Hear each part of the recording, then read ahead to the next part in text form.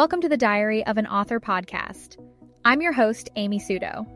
Join me as I explore the art of writing, what it means to be a modern author, and how to travel the world as a digital nomad. If you want to stay updated on the latest tips and insights into the world of writing, don't forget to hit that subscribe button and visit amysudo.com for more. In today's episode, we'll cover why traveling is essential for writers, including finding inspiring writing spaces, conducting research, and recording experiences for authenticity. Let's dive in.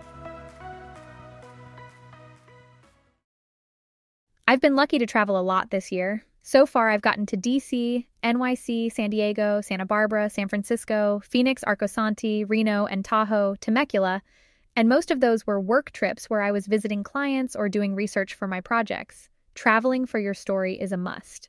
I'm not saying that because I need to rationalize my spending on the travel that isn't subsidized by my freelancing. Okay, maybe that's part of it. In the past few months, I've been writing and rewriting my new pilot that's set in the Bay Area.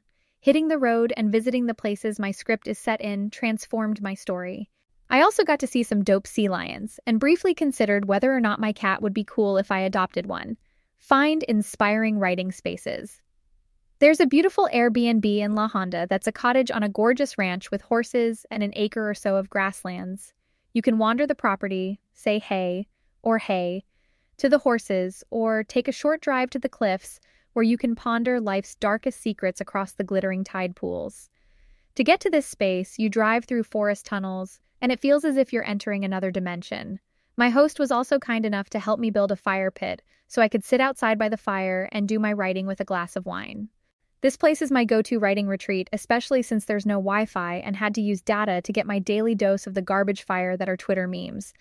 I almost avoided the 30-50 feral hogs meme, but alas. When we're in the middle of the hustle and bustle of the city, things can get pretty intense.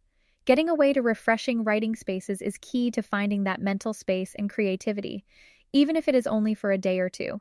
Try and spend at least 3-4 hours per day on your research trip, free writing, journaling, and reflecting on your story or any part of your story you're trying to unspool.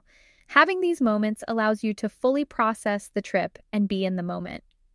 If you can, try and take time off of work or relegate your work time to a separate part of the day so that you can leave space for creative exploration.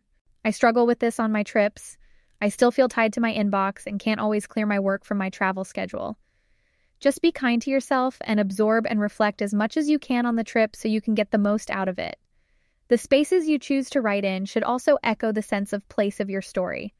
Even if you can't get to the exact place where your story occurs, try and find similar environments so you can let the world seep into your writing in interesting ways. Discover local textures and stories. I find that my scenes are so enriched by the experiences I have on my travels. In this last trip in particular, a scene I wrote completely switched locations and gained new meaning when I found the perfect spot for it. Allow yourself time to explore and rethink your outline or story locations with a curious mind. Walk where your characters would walk. Explore the world like they would. That will help you create a feeling of authenticity and a sense of place. I also find that exploring and taking specific details from what you observe adds an incredible dynamic layer to your work. The more people you can meet who live and work where your characters do, the better. Environments shape people, and people self-select what environments fit us best. Someone who lives in a New York high-rise is going to be a very different person than someone who lives in a ranch in the Southwest. The reasons why people move to different cities is also an interesting aspect of their backstory. Do people in this town or environment grow up here and never leave? Are they mostly transplants? Try and get a sense of origin stories in your conversations if you can. They'll inform your own characters' backstories. Plan your adventures ahead of time. I knew I wanted to get on the water, so I planned time to spend by the beach and on the ferry on the second leg of my trip. The ferry was incredible. We went through walls of fog as we passed Alcatraz, and I saw sailboats battling insane wind. The more you can plan the highlights and can't-miss moments of your trip, the more you can leave up to spontaneity, knowing you're going to hit everything on your list. Try and seek out unique experiences. These experiences can be as simple as walking down a street you haven't been to before or taking a sailing class. See what you can learn and let your curiosity be your guide. Keep a record of your notes and experiences. I use Evernote to help me document passing thoughts, moments, and ideas as I spend time in a place.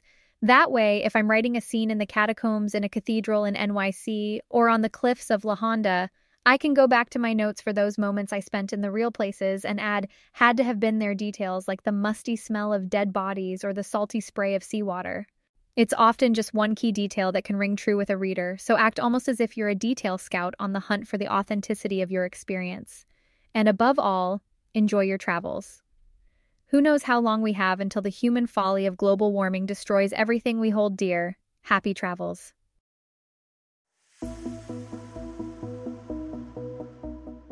In today's episode, we explored how traveling is essential for writers, from finding inspiring writing spaces to recording experiences for authenticity. This podcast is powered by Wondercraft AI, a text-to-speech tool that you can train to speak in your voice to easily generate podcast episodes, voiceovers for blogs, newsletters, YouTube videos, and more. To get 50% off your Wondercraft AI subscription, go to the link in the show notes or use my code SUTO50 at checkout, and that is SUTO50, or go to the link in the show notes. Thanks for listening, and don't forget to subscribe or visit my website amysuto.com for more, and I'll catch you in the next one.